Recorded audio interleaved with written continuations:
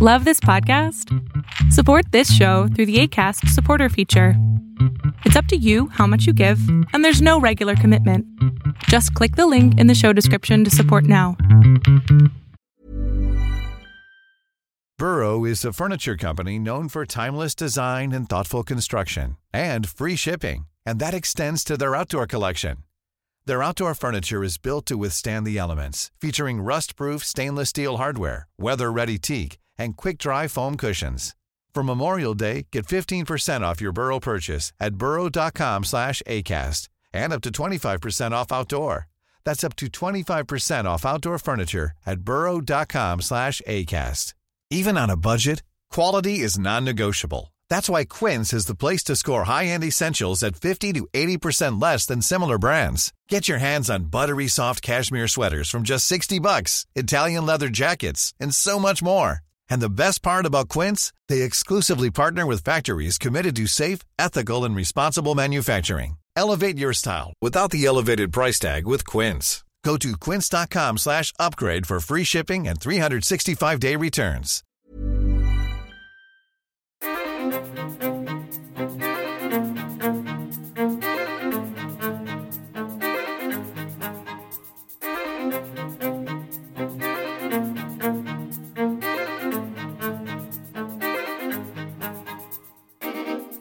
Good morning, good afternoon, and good evening, Undying Light listeners. I am your host, Pastor Alex. We're back at it once again with another new episode, and this week we are going to be looking at Matthew chapter 3 as John the Baptist prepares the way. So, as you've been listening on this series in the Gospels, we've done an intro to Matthew, and then over that time we've looked at Matthew 1, and then we paralleled that with Luke 1 and 2, and then we looked at Matthew 2 last week. And this week we're going to look at 3. So we're just going to kind of work ourselves through the text, probably taking on a chapter per episode. And we're going to be talking just kind of in general what is going on in these passages. And we will be discussing, some of the basics and helping us to unpack certain constructs of theology. And we may spend a little bit more time on some sections, and if we don't finish a chapter for that episode, we'll just push it into next week and come back to it. I'm in no hurry to work through this.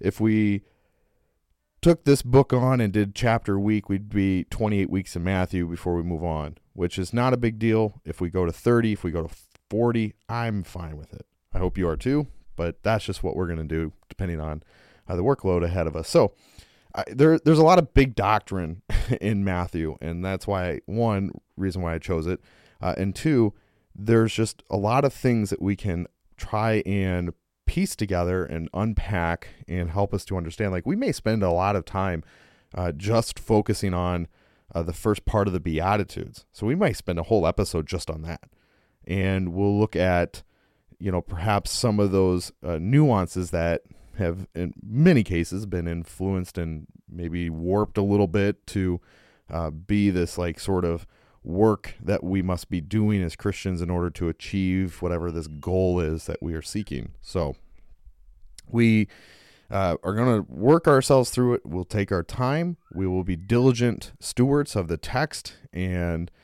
if we just so happen to get through that whole chapter in about that 35-minute mark, then we'll do it. If we've got a ways to go, then we'll just pause it and wait for next week. So we'll just kind of determine that as we get there.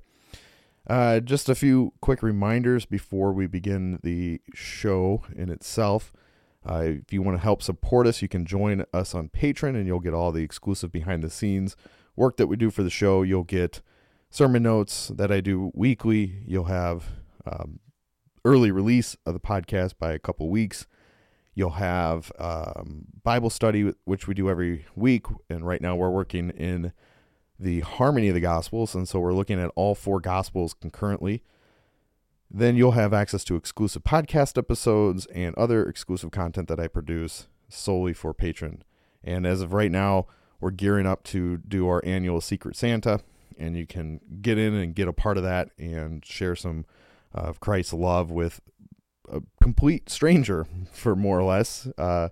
There's a great community where we've all become good friends, And I would invite you to join us on Discord and on Instagram, and you can become a part of that family. It is one that I have treasured for the last few years. I absolutely love these people. So come join us, $1 a month or $10.20 or 40 cents or something like that for a whole year. You pay a whole year up front.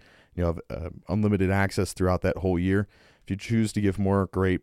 And I praise your giving, and I am blessed by it, but there's no need to. $1 a month is all I ask. And that gets you everything. The other thing to consider is if you are looking for good Bible software, if you're looking for something that you can house a library, you can start with just a very basic one and go to and build it out and become elaborate, or you can just buy a big package and have everything right at your fingertips immediately. And that's through Logos Bible Software. It's what I use every episode. It's what I use for the Bible study. It's what I use to prepare my sermon notes. It's what I use for school. It does everything I need it to do.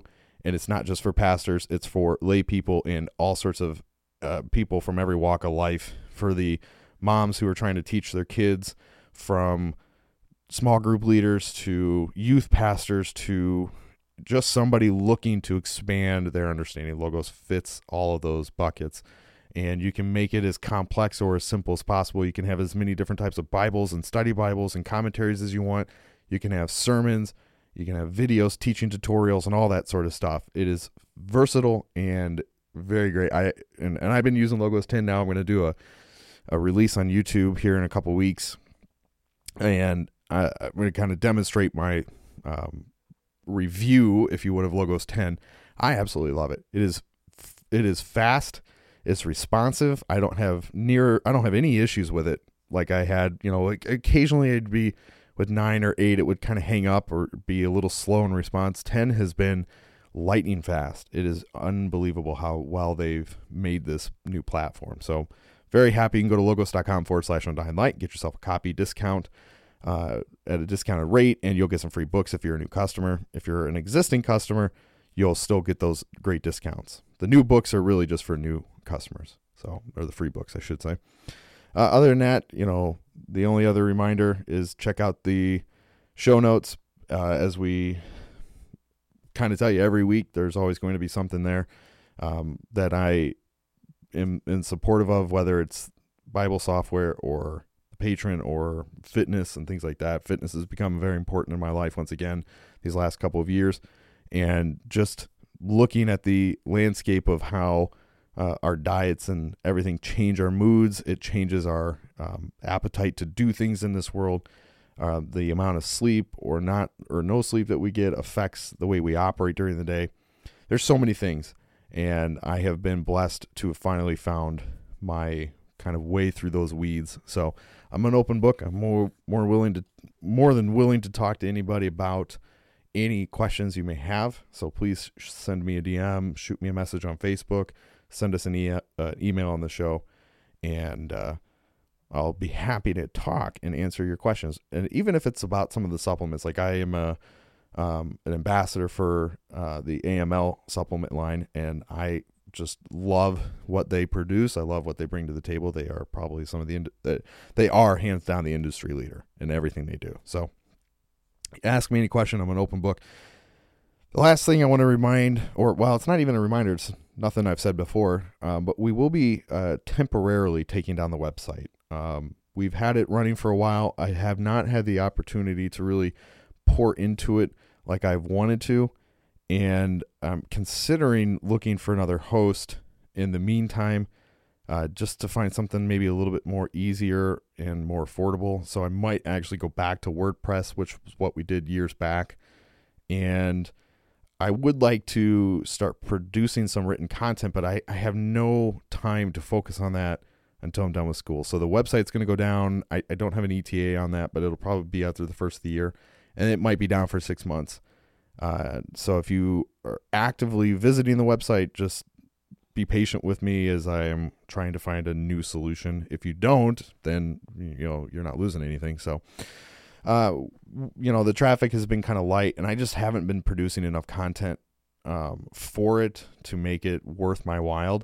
And so I've turned off the renewal on it, and I think it ends in like February or something. So just to be an FYI, to be on the lookout for that. So with all of that said, let's look at Matthew chapter 3. So we have set the stage. We've gone through the genealogy. We've worked ourselves from Adam to Jesus. We've worked ourselves through those generations. We've discussed that. And in reality, we could probably spend, a couple of episodes talking about some of these people and how God has used them and how God has grafted in people who might not seem like they would be worthy of the lineage of Christ, but yet here we have them in this list. And it's a great thing to understand when reading through the genealogy and studying it. It's also beneficial for us to see how God has kept that promise from Genesis 3 all the way to Matthew chapter 1. And so after we looked at the genealogy, we had a short segment on that episode looking at the birth of Christ from the eyes of Matthew. Then we spent a whole week looking at Luke chapter 1 and 2, and we kind of paved the way, if you would, of Luke's interpretation of the birth announcement, or should I say the pregnancy announcement of Mary. We also mentioned John the Baptist, who we're going to be spending time today looking at. Then last week we came back to Matthew 2 and looked at just these few quick segments that he has surrounding the wise men and the fleeing to Egypt, Herod going out and killing all of the infants, and then the return to Nazareth. So go back and listen to those episodes for the context needed to dig into this one. But there's a time gap to be aware of too. From the return to Nazareth, there's going to be probably somewhere between a 28 and a 30-year gap that Matthew gives us. In Luke, we have just a quick segment of Jesus as a pre-teenager, basically. He's 12 years old, and he's in the temple. He's, a young boy. And so that's the only time we actually get any sort of understanding to the early childhood of Jesus Christ. The rest of the Gospels just pick up, like Mark picks right up with the ministry of Jesus. John gives us this beautiful prologue in chapter 1, verses 1 through 18, where he makes this proclamation of the Messiah being the Son of God, being Jesus Christ, the Word, the flesh, the Logos, all that. It's, John basically sets the stage for his gospel. And then in the latter half of chapter 1, he moves right on into the early ministry of Jesus Christ, basically. So Matthew and Luke are the only two Gospels that give us the story of the birth of Jesus. So it's always beneficial to look at these and kind of walk through in parallel. And it's always fascinating to see how all four of the Gospels describe Jesus, and especially how they will pick and choose the kind of direction they take with the writing of their gospel. So we have Matthew 3 on our plate for today. There's roughly 17 verses here, so it's a shorter chapter. So we'll obviously be able to work through it. Next week, we're going to dig into the temptation of Jesus. There's 25 verses there. There's a few extra things that he does. He begins his ministry, calls his first disciples, and then ministers to some great crowds. Then we'll move into the Beatitudes, and we'll probably spend a whole episode on verses 2 through 12. And then we'll probably truncate and hit the rest of chapter 5, maybe even split that into 2 more episodes, depending on our time that we have. Now, there's something to probably pick up for next week to consider, too, is how we'll look at chapter 4 of Matthew, and we might parallel that with Luke 4 and see why Luke gives us a different order for the temptations than Matthew does. So we'll talk a little bit about that. This isn't necessarily a study on the harmony of the Gospels, but it also helps us, though, to see in some of these instances where another gospel might, reintroduce an event, or they might describe the event from a different angle. And I had the Bible study last night, and I made the statement, as we're in the Bible study, we're going through the harmony of the Gospels, and we're looking at the life and ministry of Jesus from all 4 Gospels at one time. And I made the statement that each of the four Gospels will often talk about a particular event, but they're going to give you different views of it. And so it's kind of like four people on each on their own street corner at an intersection witness a car accident. Each of those four people will probably give you different, a different outlook, a different story. And so, person A might have a similar story to B and C, but they won't have the same view as D. And D might be similar to C and B, but not A. It's just kind of one of those things to really consider. So we'll look at that as well. Let's look at Matthew chapter 3. I just looked at John the Baptist prepares a way as the title. That's why I said it. So let's dig in here. In those days, John the Baptist came preaching in the wilderness of Judea. Repent, for the kingdom of heaven is at hand. For this is who was spoken of by the prophet Isaiah when he said, the voice of the one crying in the wilderness, prepare the way for the Lord and make his path straight. Now John wore a garment of camel's hair and a leather belt around his waist, and his food was locusts and wild honey. Then Jerusalem and all Judea and all the region about the Jordan were going out to him as they were baptized by him in the river Jordan, confessing their sins.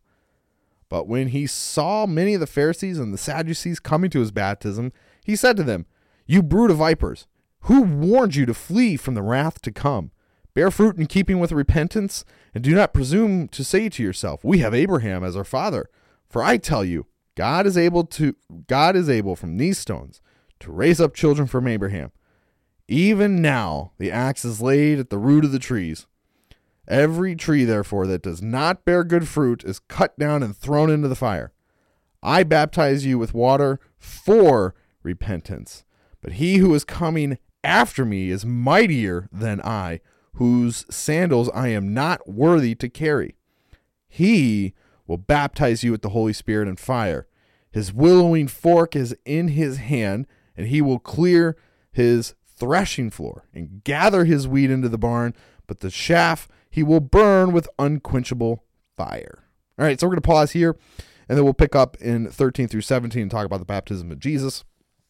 There's a lot to unpack from John the Baptist here as he's now introduced in full context. We have kind of alluded to him in the previous episodes, but now we have a greater understanding of him in his ministry. And Luke gives us some descriptive narratives. John does as well. And it helps us to see how those Gospels portray John the Baptist.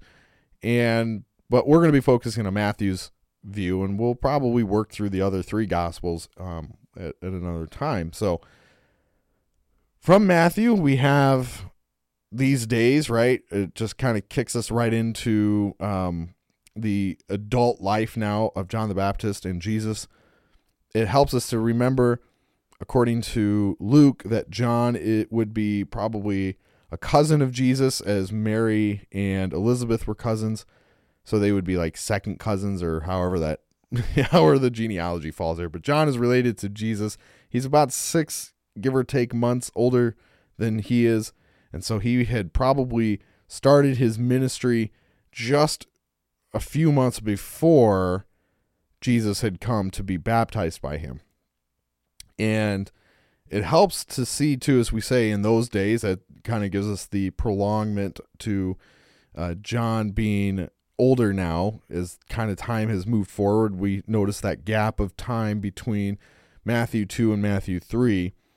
And then we get to this the statement of him, preaching in the wilderness of Judea. Again, no time frame on how long he's been doing this, but he says, Matthew records here that all of Jerusalem, all of Judea, and all of the region were going out to him, and they were baptized in the river, confessing their sins. And when many of the Pharisees and Sadducees were coming to his baptism, he says to them, you brood of vipers. A very similar statement Jesus will make later on here.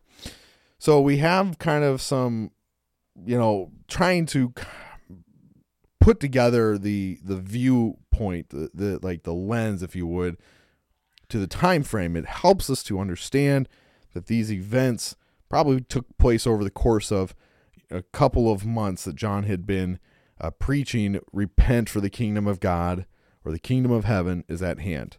So this is something very common for us to take on. It's not an unheard of. This didn't happen for 1 week and then Jesus comes, or one day and then Jesus comes. It's probably been going on for a couple of months. So John the Baptist, obviously the son of Zechariah, an elderly priest, and his wife Elizabeth, who was Mary's relative, as we indicated last week, or 2 weeks ago, I should say now, is in the wilderness. He's baptizing these individuals, and we'll talk a little bit more about that. God has called John to prepare the way for Jesus. This had been indicated to us as well when we looked at Luke. And this is also prophesied for us by the prophet Isaiah when he says this, the voice of the one crying in the wilderness, prepare the way of the Lord and make his path straight. So there's somebody who is crying out in the wilderness. That is John the Baptist. He came preaching in the wilderness of Judea, repent for the kingdom of heaven is at hand. He is that voice. He's declaring, make a way for the Lord and make his path straight. So that prophecy is being fulfilled here in Matthew 3 as John the Baptist has come on the scene to make that proclamation.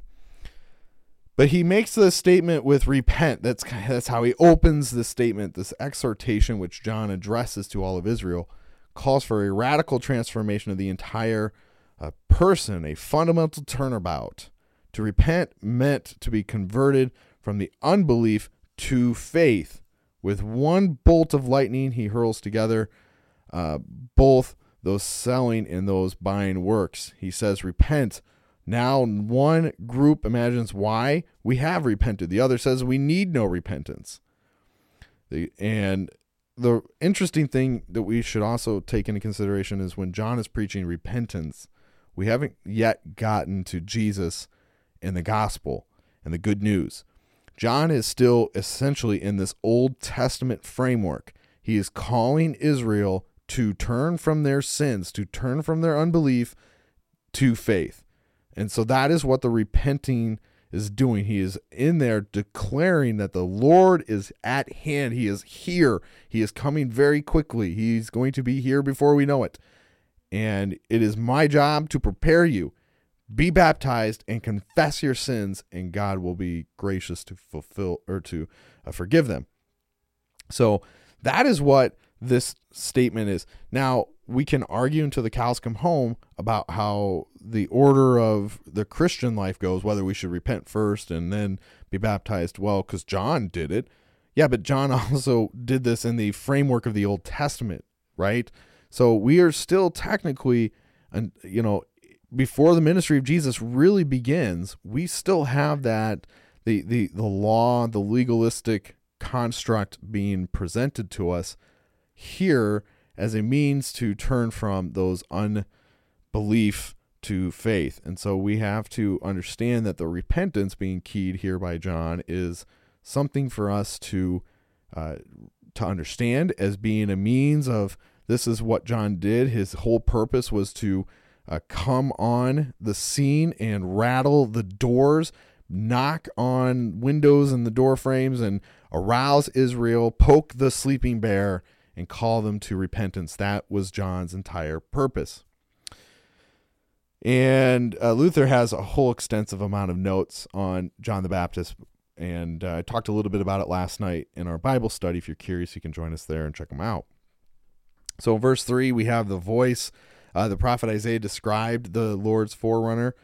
The repentance is compared to building the straight road, and this is the, framework. Isaiah is making that proclamation to make his path straight isn't just to mean to lay down, a straight path and let him walk it without having to go to or fro, but it's an analogy to say that you are to repent from your evil and wicked ways, from your unbelief, and you are to confess your sins and turn to Christ and walk in his path, which is straight. It does not teeter to any side. It doesn't change direction and go to the left or to the right, depending on how the wind blows. It is straight and definite.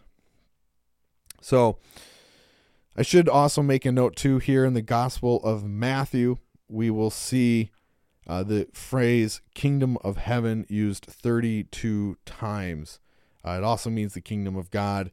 Kingdom might be better translated as reign, because it does not refer to a geological location, but to God's act of ruling. So that it gets us into verse 4, and we have John wearing this garment of camel's hair, and in Mark we have a similar statement being used, and this was the leather, or the camel's hair and the leather belt. This is worn by Elijah and other prophets. The Jews in Jesus' day expected Elijah to return just before the Messiah would come. Jesus later equated John's ministry with the expected return of Elijah, as he does in chapter 9 of Mark. So the eating of locusts and wild honey, this is John's diet, is just as usual or unusual as his attire. These foods functioned as enacted prophecies against the prevailing worldliness and excessive concern for creature comfort. Locusts are mentioned as food in the Cairo Damascus document, and they are cleansed by water or fire before being eaten. So a little interesting historical note there from Mark's commentary, or commentary on Mark 1:6, I should say. So that is where we get the connection, right? So John is essentially prophesied as the Elijah, and we'll see that kind of come to us a little bit later here. But Israel had expected Elijah. Israel had expected for him to return, and John is the fulfillment of that. John is the resemblance, the living picture of the Elijah. So he comes on the scene, he does the same thing, wore the same thing that Elijah wore, the camel hair, leather belt around his waist, and he's eating locusts and wild honey, which is a statement from, the food that Israel had been consuming and becoming, engulfed in with their sins, because they've turned and allowed it to be sacrificed to other gods, and they themselves have sacrificed to other gods. John is making this bold proclamation that he is abstaining from all of that, and he's focusing solely on what it means to live a life dependent solely on God. So that takes us up to verse 6. We've talked a little bit about 5. It's just showing us that all of the people are hearing him preach this message, and they're coming out to him, and they're being baptized, which is an interesting note, because this is, again, before the ministry of Jesus, and then we will get here to the end of the chapter with the baptism of Jesus. So the goal of John's baptism at the Jordan River was to produce repentance. Again, remember, this is the turning away from sin, turning from unbelief, and saying, okay, if this guy's really true, if he's really saying what he's, if what he's saying is really true, then the Messiah is coming. He's here. The kingdom of God is at hand. There's something significant going to be taking place, and I believe it because I've read the Old Testament, and I've heard the Pharisees preach it, and I now believe it. That is what John's goal was to do. Those who were baptized and confessed their sins could be certain of the forgiveness of sins, as indicated in Mark 1:4 and Luke 3:3. And I got a little quote here from John Chrysostom. He says this: when the sacrifice was not yet offered, how was the remission to take place? Had they not condemned themselves, they could not have sought after his grace, and not seeking, they could not have obtained remission. Thus, that baptism led the way for this. Therefore also he said that they should believe on him, which should come after him. So it's twofold, right? So John the Baptist is proclaiming this baptism of repentance, and then he turns and says, but don't believe in me, believe in the one to come after me. The one to come after me is greater than I am, and I can only baptize you for repentance, but the one who comes after will baptize you with the Holy Spirit and fire, and we'll talk a little bit about that here in a few moments. Well, let's get to verse 8 with these bearing good fruit and these Sadducees and Pharisees who have come seeking him. We have this construct that they wanted John to baptize them without having repented or confessing of their sins. Their works should have been evident enough of sincere repentance. And confession, too, cannot be false, uncertain, or fragmentary. A person who confesses that everything in him is nothing but sin includes all sins, and it excludes none, forgets none. Neither can the satisfaction be uncertain, because it is not our uncertain sinful work. Rather, it is the suffering and blood of the innocent Lamb of God who takes away the sin of the world. So it helps us again to understand these Pharisees and Sadducees may have been coming to him and saying, oh, if he's doing this, then, there might be something coming, but we're good people. We don't have to confess our sins. We don't sin. Just as I preached yesterday at church that the Pharisee in the temple in Luke 18 is is praising God because he's not like all these other men. He's not like the tax collector, the adulterer, the unjust, the extortioners, and all that sort. He's righteous in his own mind. So John is giving this statement, and then he turns and calls them this brood of vipers. And we'll see, again, harsh language from Jesus coming towards them as the Pharisees have kind of chalked up their sinful nature and laid it to bear. So Abraham, our father, the spiritual confidence based on the biological descent from Abraham was no substitute for repentance. He goes on to say that the stones could even be raised up as children to Abraham. And it's not that you have some sort of blood lineage. You're not even if you are biologically related to Abraham, that does not excuse you from having to repent and confess your sins. So now we will get into this little bit of analogy. I'm going to kind of jump up to verse 11, and where John says, I baptize you with water for repentance, but the one who comes after me will baptize you in the Holy Spirit and fire. There is this interesting debate, if you would, amongst the Pentecostal and Charismatic church and the rest of the Protestant church. And the comment that they would address is exactly here in Matthew 3, verse 11, when John is saying Jesus is going to baptize you with Holy Spirit and fire. And so they will make this equation that you have to be baptized with the Holy Spirit. Like, you have to have a Holy Spirit baptism. And they don't have any sort of means to actually address that, and they don't have any means to actually explain it. So it's one of those things that's like they just leave it out and they don't ever talk about it, but they will make this statement, well, unless you're baptized by the Holy Spirit and have a Holy Spirit baptism and you're able to speak in tongues and you're able to do all these things, and you certainly can't be saved unless that happens. And that's ridiculous, because if we understand what John says here in verse 11, and then we take that and equate it to the rest of what Jesus says, and even instantly looking at verse 13 through 17, and we see that Jesus will be baptized here in a moment, that baptism is water and word combined. It is the word of God, and it is the water washed over you. The water is as Peter will equate it, the washing away the sins and the dirt, and we will have the word of God being the promise that Christ is the one baptizing you.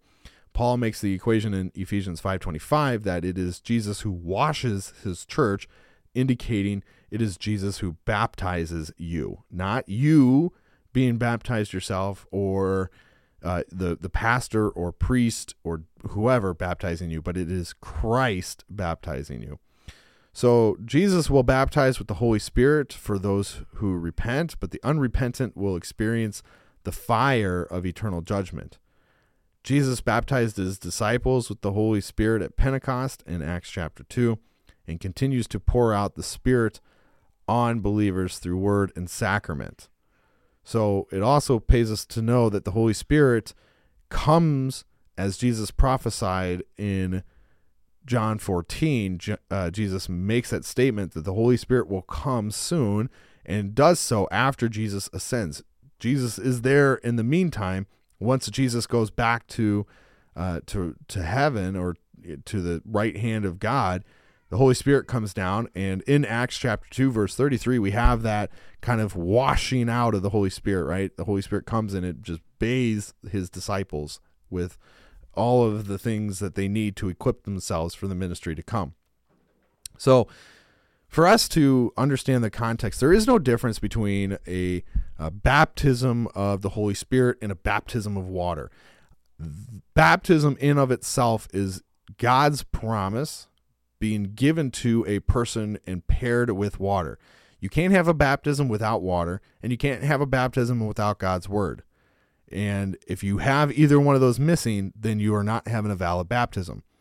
So just a quick maybe reference point for you. If I'm up there at the altar and I have my little baptismal bowl, and I don't put water in it, but I act like I'm pouring water over the child as I baptize him, I'm delivering a false baptism because I'm not connecting water to it. And so John uses water here, but John's position is to call people to repentance because the initial sacrifice hasn't been yet given for the assurance of the forgiveness of sin. That comes after the death and resurrection of Jesus Christ. That is where we see the differencing between the baptizing for with water for repentance, and now the baptizing to welcome you into this family of Christ. And that's what we will see Peter go on to say in Acts chapter 2, where he talks about the promise that is given to the crowd of men who were there and their children who were far off. This promise of the forgiveness of sins coming to those who are baptized. And it also is the other element to understand that in this framework, these are the first generation of believers. And so naturally, these will be adults. But Peter also makes the statement, you are the first generation. You standing before me. This promise is for you. Then he goes on to say, not only is it for you, but it's for your children. So that way it connects generation to generation. All right, let's get to the baptism of Jesus here as we're going well over our time. Then Jesus came from Galilee to the Jordan to John to be baptized by him. John would have prevented him, saying, I need to be baptized by you. Why do you come to me? But Jesus answered, let it be so now, for thus it is fitting for us to fulfill all righteousness. Then he consented, and when Jesus was baptized, immediately he went up from the water, and behold, the heavens were opened to him, and he saw the Spirit of God descending like a dove and coming to rest on him. And behold, a voice from heaven said, this is my beloved Son, with whom I am well pleased. So John is the preacher of repentance, and as Martin Luther has often emphasized, that we believers must not only sincerely confess our sins, but also be certain of the forgiveness. Thank God for such preachers. As Jesus comes now to be baptized, he probably traveled somewhere around about 15 miles, maybe perhaps a little bit further to receive this. The two obviously were cousins. We talked about that previously, so they had known each other growing up, more or less. And in verse 14, it's interesting. John is trying to prevent himself from having to baptize him. He's saying, I should be baptized by you. John has refused to baptize the Pharisees and Sadducees because they failed to repent. But because Jesus was without sin, John also wanted to refuse baptism to the one who was mightier than he. He says, I need to be baptized. See, in the presence of Jesus, John has felt unclean. He recognized that Jesus could do for him what no one else could. So a little beautiful statement to that. It's not just that John's being, kind of, I don't want to use the word submissive, but it's, he's kind of, or cowering, but John is making the statement that he recognizes exactly what Jesus can do, and that is what nobody else can. That is actually genuinely forgive John of his sins. Because remember, John is a sinner like everybody else. The only perfect person is Jesus. Jesus answers in verse 15. This is first recorded words of Jesus in Matthew. In the present context of Jesus' mission to save sinners, we have these first few words. Fitting for us to fulfill all righteousness, Jesus is submitting to John's baptism, the same that sinners were undergoing, in order to affirm his identity with sinners and to provide with them perfect righteousness. And I've got a quote here from Hippolytus. He says, I am the fulfiller of the law. I seek to leave nothing wanting to its whole fulfillment. Baptize me, John, in order that no one may despise baptism. That's an interesting quote, because I find that a lot of churches, especially in the Protestant movement, really underplay the construct of baptism, the sacrament of baptism. They think it's not something of worthiness. They find it to just be like it's something we do, or it's something people do is kind of just a remembrance, or it's just a connecting piece. Oh yeah, Christians are baptized, blah blah blah blah. But Hippolytus here makes this beautiful statement, because Jesus is getting baptized, nobody should despise it. Jesus' baptism marks the beginning of his public ministry and the anticipated his death on the cross. The fact that all four Gospels report the baptism of Jesus points to its importance. Luther captures the primary meaning of his baptism. Christ accepted it from John for the reason that he was entering into our stead, and indeed our person, that is, becoming a sinner for us, taking upon himself the sins which he would not commit, and wiping them out and drowning them in his holy baptism. This is beautiful, because in the Lutheran theology, we would equate that this is the beginning of the ministry of Jesus, and it's the beginning of Jesus taking on the sin of the world. Because every time from here on out, when he goes to forgive sin, as he does in Matthew and other Gospels, every time he forgives those sins of the people he interacts with, he takes those upon himself, and he becomes sin. Paul makes that statement for us in his letters, that he became sin that knew no sin. He did not commit those sins. He was not the committer of those sins, but he took those sins upon himself, and he became sin, and then in his baptism and on the cross, those sins were drowned, they were destroyed, they were wiped clean. Beautiful, beautiful, beautiful. So we got these last couple verses, 16 and 17. What happened after the baptism of Jesus was startling and completely unexpected. The entire Trinity is revealed when the Father's voice declares to Jesus to be his beloved Son, and the Spirit descends on him. You cannot deny the Trinity. You will be denying Scripture. It is plainly right here. In the New Testament, the three persons most clearly are revealed in the baptism of Christ, when the Father says, "This is my beloved Son," and the Son is seen standing publicly in a river, and the Holy Spirit sits in a visible form upon the Son, along with the voice from heaven. This is beautiful, because we can't argue the Trinity. It is blatant right in front of us. The Father's voice, often heard in the Old Testament, was heard anew. This had been a time of quietness from God, somewhere around about 430 years or so by now, where God has not spoken to any of the prophets or any of the priests or anything like that. God has been silent. But now the heavens open as Jesus is baptized, and as he comes out of the water, he makes the statement, "Behold, this is my Son, whom I am well pleased. Listen to him." And we will have that statement reiterated on the Mount of Transfiguration as well. So because Jesus is our substitute, we need not fear God's wrath or punishment for our sins. We are washed clean by the blood of the Lamb, as John indicates in Revelation 7:14, who prepared the waters of baptism for us. So a little bit longer of an episode, but we had some content to deal with, and we worked ourselves through chapter 3. So that is the proclamation of John the Baptist and the baptism of Jesus. Again, we could sit and talk whole episodes just on verses 13 through 17 and discuss the importance and the weight of all that. But we've gone through a pretty extensive study on baptism, but we haven't quite ever exhausted, nor will we ever exhaust it. And I think it'll be really good too, if you are curious on some of those constructs. There is that series earlier this year with Chris from Ezra Reads the Law. We did a segment on John chapter 3. We recorded together and released 2 episodes, and I have them on my show.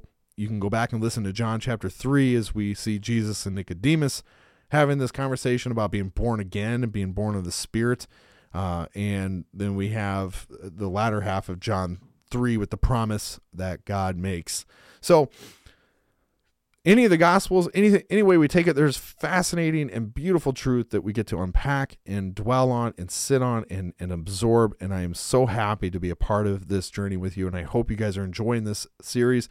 And we will be back next week with the temptation of Jesus in Matthew chapter 4, as we will also consider some of those out of place ordered temptations as Luke records. And that means this is the end of the show. So make sure you get to church on Sunday. Ladies and gentlemen, thanks for tuning in. We will see you later. God bless.